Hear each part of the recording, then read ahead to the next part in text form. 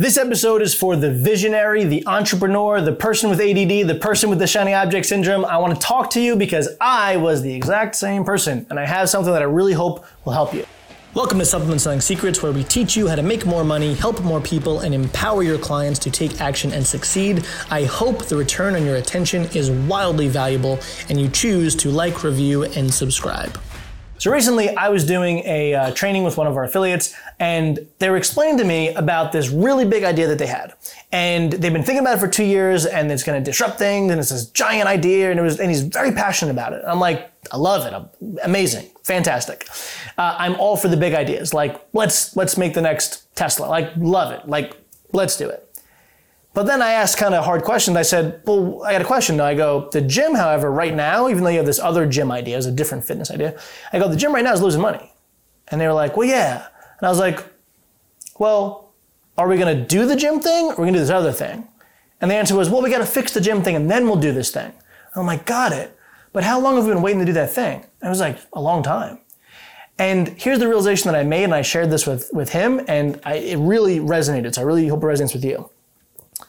If you truly believed that the big idea that you have, the big thing, is a better opportunity vehicle for you and that you can really succeed with that thing, you would leave the gym thing or the current thing today.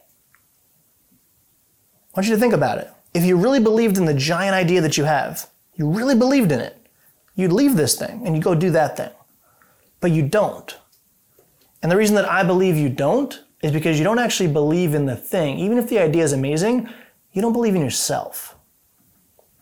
Because if you actually had the confidence in you to do that thing, you would abandon everything else because you know that that's your North Star. You could do it.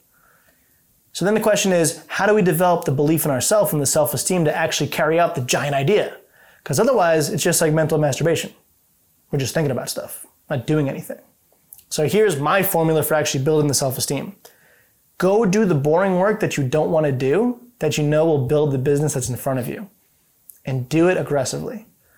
Call the leads. Sit with the appointments. Do the lead nurture, right? Do the sales. Do all the things. Get really good at the things. Pour into your team. Build a great team. Make the thing that's in front of you incredible. And then build the confidence in yourself that the next thing you can do, you can also win.